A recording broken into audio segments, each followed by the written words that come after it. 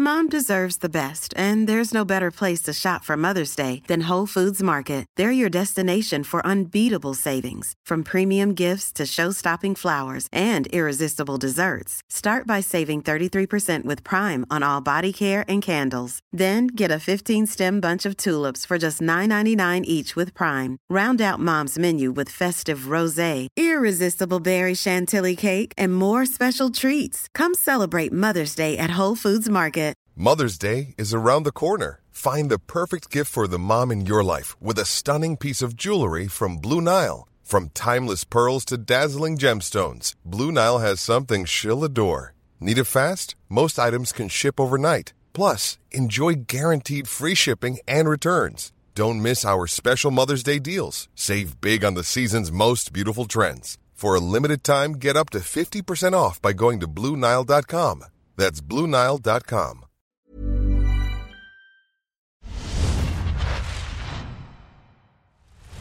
Good day to you all tuning in. You're listening to another episode in the collaboration between the Beautiful Game podcast and Eurosport. As ever, I'm your host, Budge, and I'm joined by my faithful co-conspirators, Dot and Pete Sharland from Eurosport. Gents, are we well? Very well. Yeah, good, thanks. Great stuff. Now, of course, as ever in this series, we're bringing you coverage of this year's Euros, and we're back again to cover the fixtures that have been played in the last round. Now, there's no better place for us to start than the game that is freshest in the mind, and that is the one between England and Czech Republic. And it was interesting because prior to the game, there was a lot of talk around the starting 11 that Gareth Southgate would deploy. And an interesting stat emerged, which was that no manager in this tournament had made fewer substitutions than Gareth Southgate. And of course, this is, also due to the fact that a lot of people feel that the England team is potentially one of the best teams at the tournament, in terms of the depth of the squad, in terms of the youthful exuberance, the energy, the attacking options and what have you. And so there have been a lot of criticisms that Gareth Southgate isn't pragmatic enough and is too negative at times. And I guess I wanted to ask and start off with the starting 11 in this game. I know Bukayo Saka in particular would have been a surprise to everybody. But do you feel that the starting 11 that he decided to go with was the right one ultimately going into this game? Could he have been a bit more a bit more of a risk taker potentially and been a bit more attacking in his lineup? We'll start with you, Pete. I think he was relatively risk-taking. I mean, I think we all expected Jack Grealish to come into the starting lineup, but I don't think anyone saw Bukayo Saka starting. I think everyone thought if there was going to be a change in the attacking positions, the universal call for Jadon Sancho would finally be answered. But Gareth Southgate continues to baffle and elude us there. Although having said that, obviously, the decision to start Saka was a really good one because he sort of brought that energy and creativity that we've seen when he plays further forward for Arsenal. And I think when the squad was named, I think he was the player that everyone was sort of looking at as like, oh, that's a bit of a wild card option there. Despite having a pretty good season for Arsenal, obviously tailed off towards the end a little bit. So I think pretty much what we learned from that game, and I think I said this after the last game, is stop trying to guess Gareth Southgate's teams because you're not going to be able to do it. He's going to do things that you don't necessarily expect. And he's going to do what he thinks is best for the team each time. And I think he got it right in this game. I think especially because the Czechs were relatively adventurous, but they're not exactly all-out attack, and they knew that they could just sit back and play it cautious, especially given the fact they were already through. So I think that moving forward into the next round, I think what he does will be interesting because there's an argument to be had that you don't change a winning team, and it was possibly England's best performance so far of the tournament, although it wasn't really great still. I think there's still a lot more to come from this team. And I think the next step now is to figure out whether you're happy with the system as it is, or whether you start making changes based on the players who come back in, like obviously Mason Mount and Phil Foden. A really, really good point that you make there, Pete. And a question for you, Dot, is that prior to the kickoff of the tournament, when Gareth Southgate was selecting his squad, a lot of what he was speaking about was the versatility of players and the fact that, he was picking a squad based on players who could play in a number of different positions. And so building on from what Pete's just mentioned there about the starting 11, Do you anticipate that we're going to see more chopping and changing and players playing in different roles rather than having a set starting 11 that we think will be nailed on going forward into the knockout stages?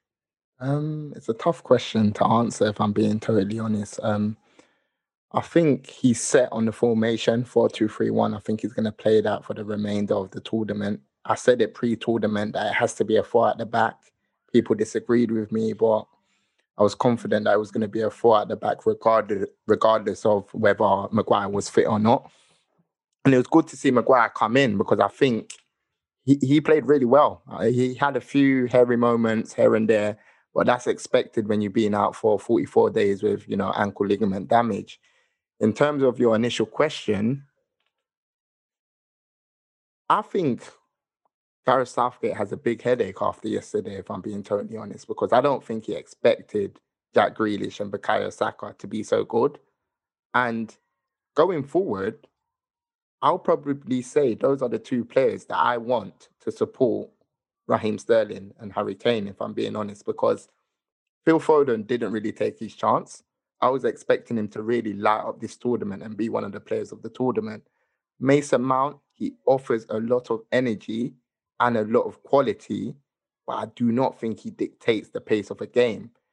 And every time Jack Grealish got the ball yesterday, you can see the players are so confident that he's going to retain possession, keep it ticking, play the game at his own tempo. And I think in international football, you need a player like that.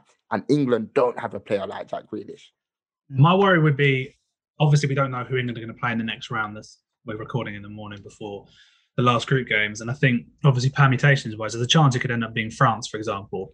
And I think if it's France, I would want Mason Mount playing to try and neutralise the threat of N'Golo Kante. Because you know what France will do. They will just tell Kante to follow Jack Grealish everywhere.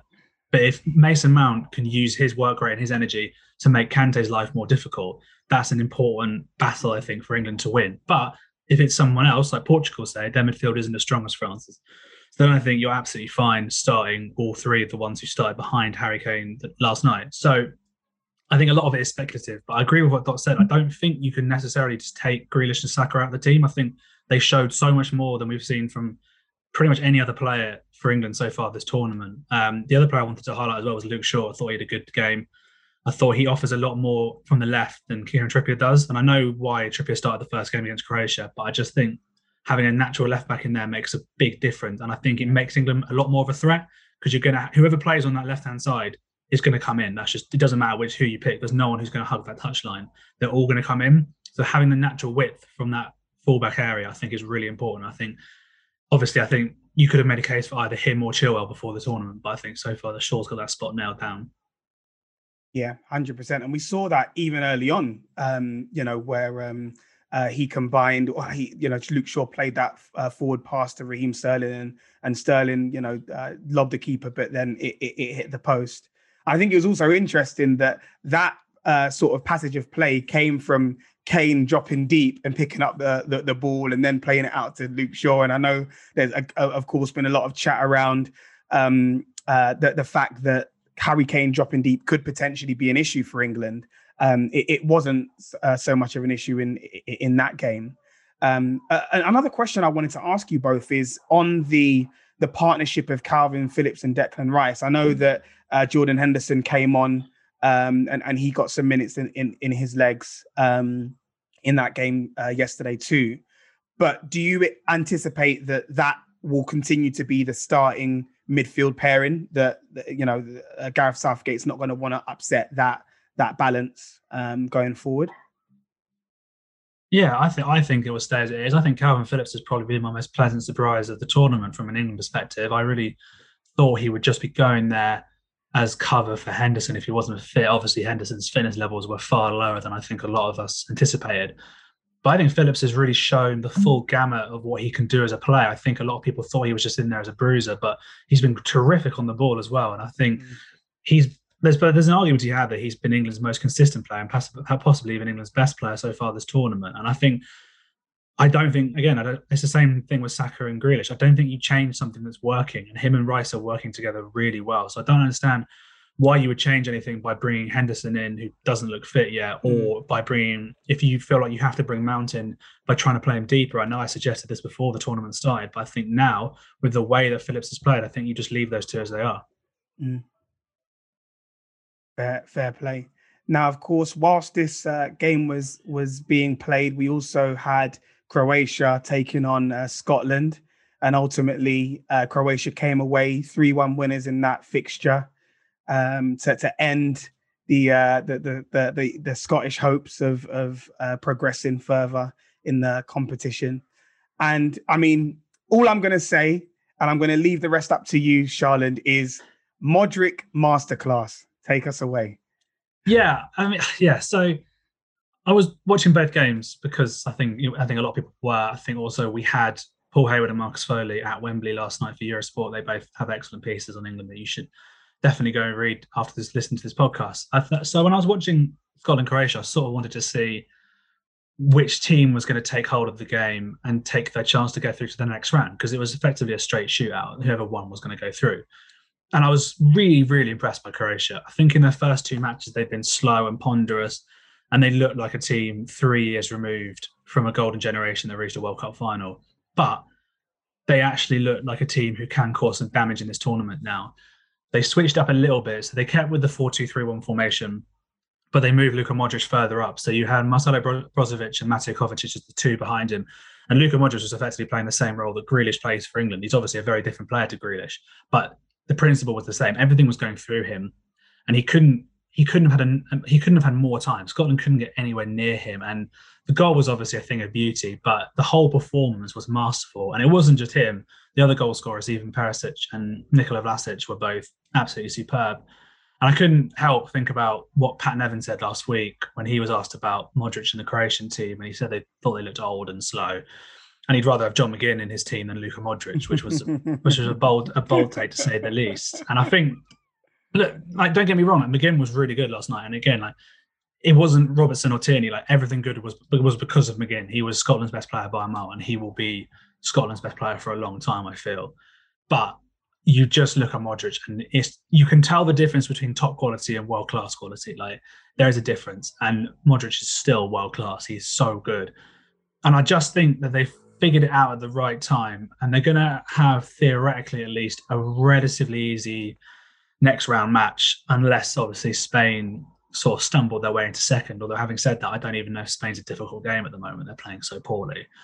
They're on the tougher side of the draw, you'd probably say, although it depends on how it lands tonight in the Group F games. But like, we didn't see this coming in 2018. I'm not saying they're going to get to the final, because I don't think they will, but I think they are now a team you don't want to face because they're really hitting top gear. I think just very, very, very quickly, I think world-class quality is a bit of an understatement from Pete. I think this is one of the best midfielders of this generation. I think you can make the argument that after Xavi and Iniesta, he's probably the next one in that bracket. He's been an amazing player, and for me, one of the best midfielders to ever play football. Okay, so moving on to Denmark and Russia, and Dot, we're going to kick things off with you on this one. Admittedly, I was watching the Belgian game whilst this game was being played and getting live updates, obviously, whilst the game was going on. But it made me, like, getting those updates made me feel as though I'd picked the wrong game to watch, because it just seemed like it was all happening in that game. And we saw, the continued raucous atmosphere from the crowd, and you just heard, like, with every goal that was scored and whatnot, just how behind how much of a 13th man that live audience really were. But just generally, your take on the game, Dot. What did you find? What were the key points for you? I think that performance is what we're going to see from Denmark for the rest of the tournament. A lot of passion, a lot of heart, playing full throttle football, and just trying to do it for Christian Eriksen. I said after the incident that Denmark have won this tournament for me, after the way they handled that situation. The medics, absolutely outstanding. And I think they're just going to continue to enjoy the tournament. And there's no pressure on them because they're not expected to go far. As for Christiansen, I mean, when he scored that, I was jumping off my seat because I didn't know he had that in him. He's never scored for Chelsea. He's never scored. Yeah.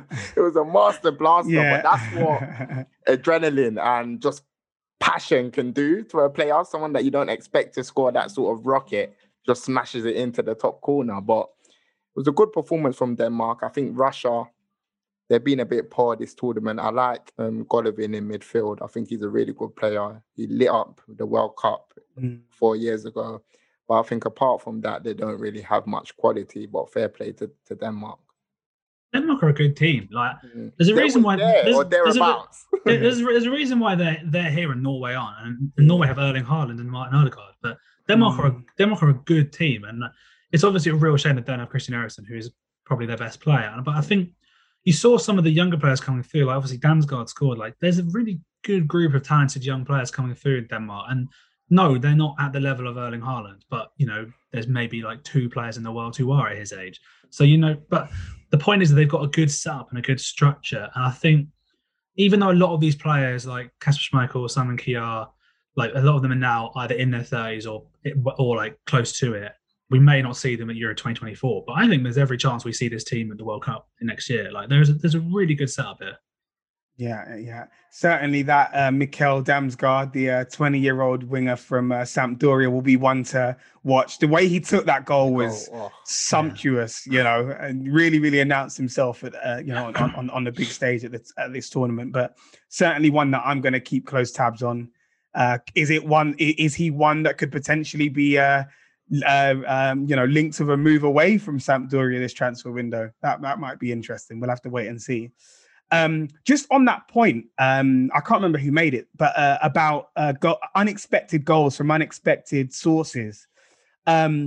Just a nod to Højbjerg this tournament, because I think he's been an unsung hero for Denmark. I think he's got 3 assists so far this tournament, and of course he's not a player that you would typically associate with assists and creating goals, right? He's just that.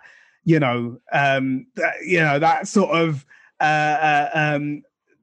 swashbuckling midfielder who's going to fly into challenges, who's, that kind of player. So, to have him contributing and stepping up when he needs to chip in with assists is definitely a joy to behold. He's that classic. He's so underrated that everyone overrates him player, isn't he? Like, I'm not saying he's a bad player, because he's a great player, but everyone thinks he's like the most underrated player in the Premier League. So by definition, he cannot be the most underrated player in the Premier League. But you're right. Like, he's another one who, like, I just think when you think of some of the Nordic nations like Sweden, Denmark, Iceland, Norway, I think you don't think of Denmark in the same ways. I think because they haven't got those big superstars like Haaland or Odegaard or Isaac, or we haven't seen him yet, but Kulusevski. And I think like people are really realizing now that this Danish team is no joke. And I think there's a lot of really good footballers in there. Now moving on to the game between the Netherlands and North Macedonia, another very, very interesting game. And I mean it, another win for Netherlands, 3-0. It does beg the question, and I know we were talking about it a little bit off air before we started recording, but do Netherlands have the quality in all positions in the pitch, the strength in the spine, to be a real team to watch out for in the knockout stages? Could they potentially go the entire way? No. Is the question I start with. No, I agree with Pete. No. Look, I think I was one of the ones who was very skeptical of this Dutch team coming in. I was very skeptical of Frank de Boer, and I was very worried about the lack of Virgil van Dijk.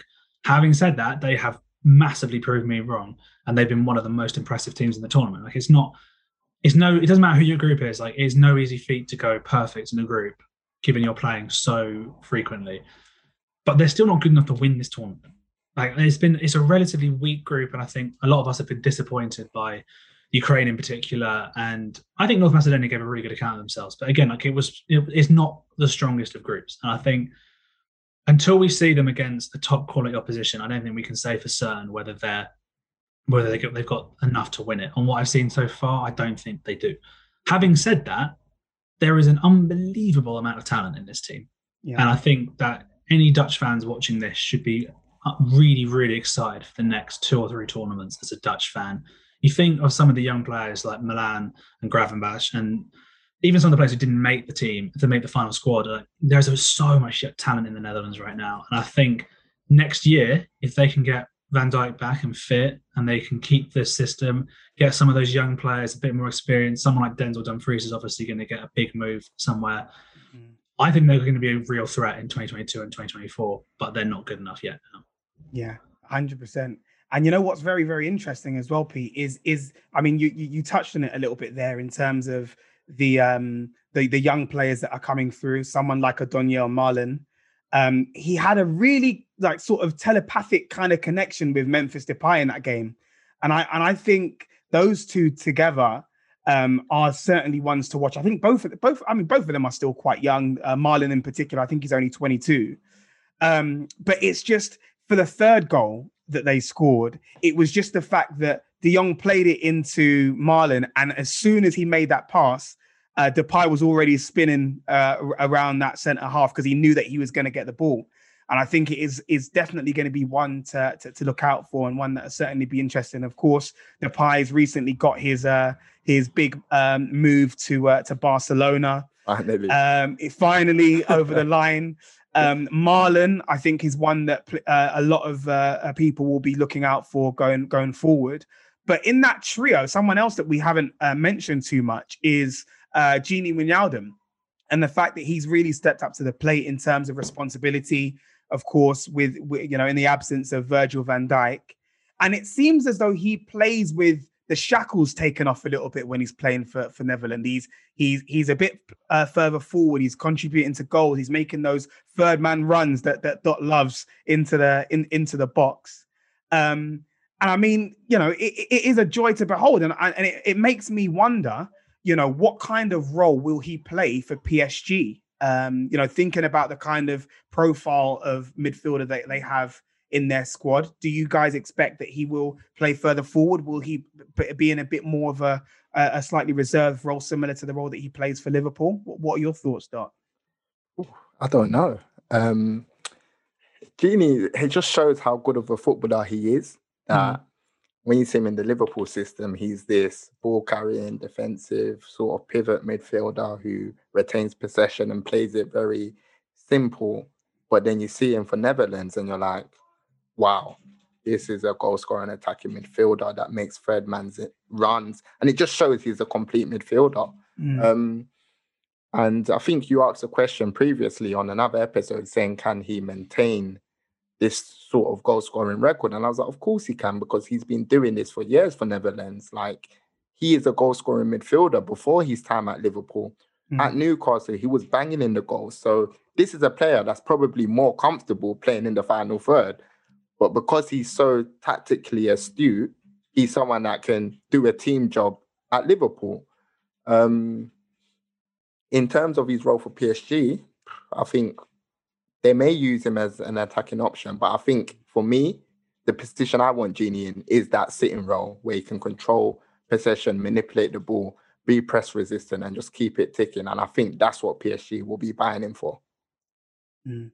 I think this is possibly his last tournament to do this. I think he will come. I think he'll have to start sitting deeper in 2022 and 2024, because you look at some of the players coming through. You got Calvin Stengs, Mohamed Yatta, and Myron Boadu as well. Like, I think there are so many young players who are going to come in and play as a 10. I think even Marlon can do it if he needs to sit back. So I just think this is. I doubt Frank de Boer said to him, "This is your last chance to play as a 10." I think it's what they need him to do, given where the other strengths of the team lie. I think he's been doing brilliantly, and I reckon.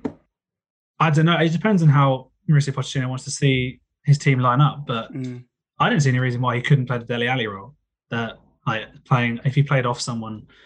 It depends on obviously what happens in the summer. You're assuming that possibly Kylian Mbappe might leave. If he does, you could just shift Neymar out to the left and play Wijnaldum through the middle. But it goes back to what Dot said. He's so good at everything. He can do everything. There's no real weaknesses in his game. He's a complete midfielder, and that's a nice thing to have as a manager. Most certainly. One to keep a lookout for, 100%. Okay. And just sort of slightly touching on Belgium, who of course came away 2-0 winners against Finland. The opening question I have to ask you both is, what goes down as the more legendary own goal? Szczesny's own goal against Slovakia, or Radetzky's own goal against Belgium? I would say probably Szczesny. Really? Yeah. Do you agree with that one, Pete? Is it Szczesny's own goal that goes down as the more legendary one? It's probably Szczesny. I need to watch the goal again, to be honest. I didn't watch that game. Fair play. Now, of course, that game, I think, the Belgium didn't really raise any eyebrows with that win. I think it was expected and anticipated. Good to see the combination of Kevin De Bruyne and Lukaku, the pair that just wouldn't be denied. I, for one, didn't think that the first goal was offside, but it was given, but still, they combined for the goal in the end.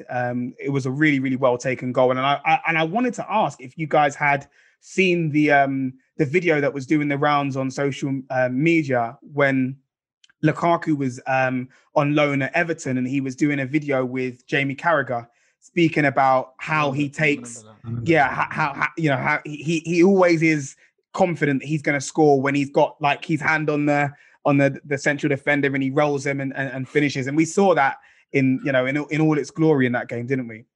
I'm just going to go in first with my bit on the own goal because I watched it again. So I'm going to give a different opinion. I'm going to disagree with that. I'm going to go for the Hradecky goal. I think it depends obviously what you define by legendary, but it's just so funny, like him watching the ball hit the post and it just comes back and hits him. Obviously, it'd be funny if it hit him in the face and then gone back in. But like obviously, he's got history with that own goal that he scored during the Bundesliga this season. Yeah. It's one of those. I feel for him because I feel like he's actually proven himself to be a pretty strong goalkeeper during this tournament. But unfortunately, you suspect that's what's going to be remembered going forward. Did you want to go first on the Lukaku thing, or do you want me to? This is what I'm saying. I was speaking on another platform the other day, and I was saying everyone's been talking about Harry Kane pre-tournament, Lewandowski, Karim Benzema, but this kid Lukaku, one of the best strikers in the world. We have to give him his credit. He's refined his game. When he was in the Premier League at Man United, he was almost made a laughing stock. Let's be honest, he got chased out of the country. He's gone to Italy, won the player of this season, won the league title, and now he's a complete striker. He's holding off, defenders. His first touch is improved, and his finishing is emphatic. And for me, if you keep Kevin De Bruyne fit, and you keep Lukaku fit, you have a chance. Whether it's going to be enough to win the tournament, I'm not quite sure. I think they're a semi-final team at the moment, but they have a chance. Well, those two are the difference, aren't they? They're the difference between. We were talking about the Netherlands earlier, and I don't think I've seen enough from them to feel confident. You could make the same claim about Belgium. They've gone perfect, but it's a weak group. Like, what do we know about them? We know they've got two of the best players in the world in their team. That's what we know. We can't say that about the Netherlands, especially with no Van Dijk. With Belgium, Lukaku and Kevin De Bruyne are two of the best players in the world right now. And yeah, I think the concerns about the defence are going to stay there. I think you just look at that back three and you just think, God, you can get at that so easily.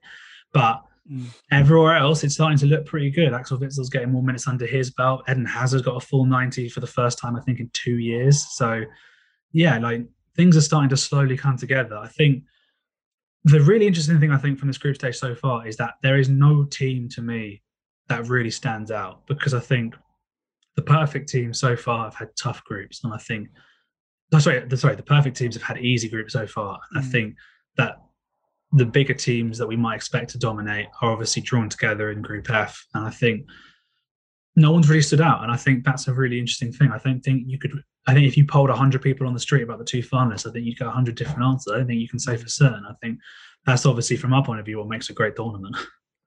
Yeah, definitely. Most certainly. And just before we wrap up, just another one to watch is the young winger Jeremy Doku for Belgium, 19-year-old winger. I think he plays in France for Rennes. if I'm not mistaken. He moved there not too long ago. Yeah, if I'm not mistaken, are Leicester linked with him? Leicester are linked with anyone who's under the age of 23 and playing in Europe. But certainly one to look at. He was a real live wire, and I think particularly when he swapped wings with Hazard and he was coming in from the left on his right, he looked really, really dangerous, and he's very sharp. So Rennes paid 25 million euros for him. Like a club like Rennes doesn't do that unless they think he's a real talent and they can get a lot of money back in return. Yeah. I don't think he'll go this summer, because I think if one's going to go, it'll obviously be Camavinga. But as you said, he's definitely one to keep an eye on. Yeah, most certainly.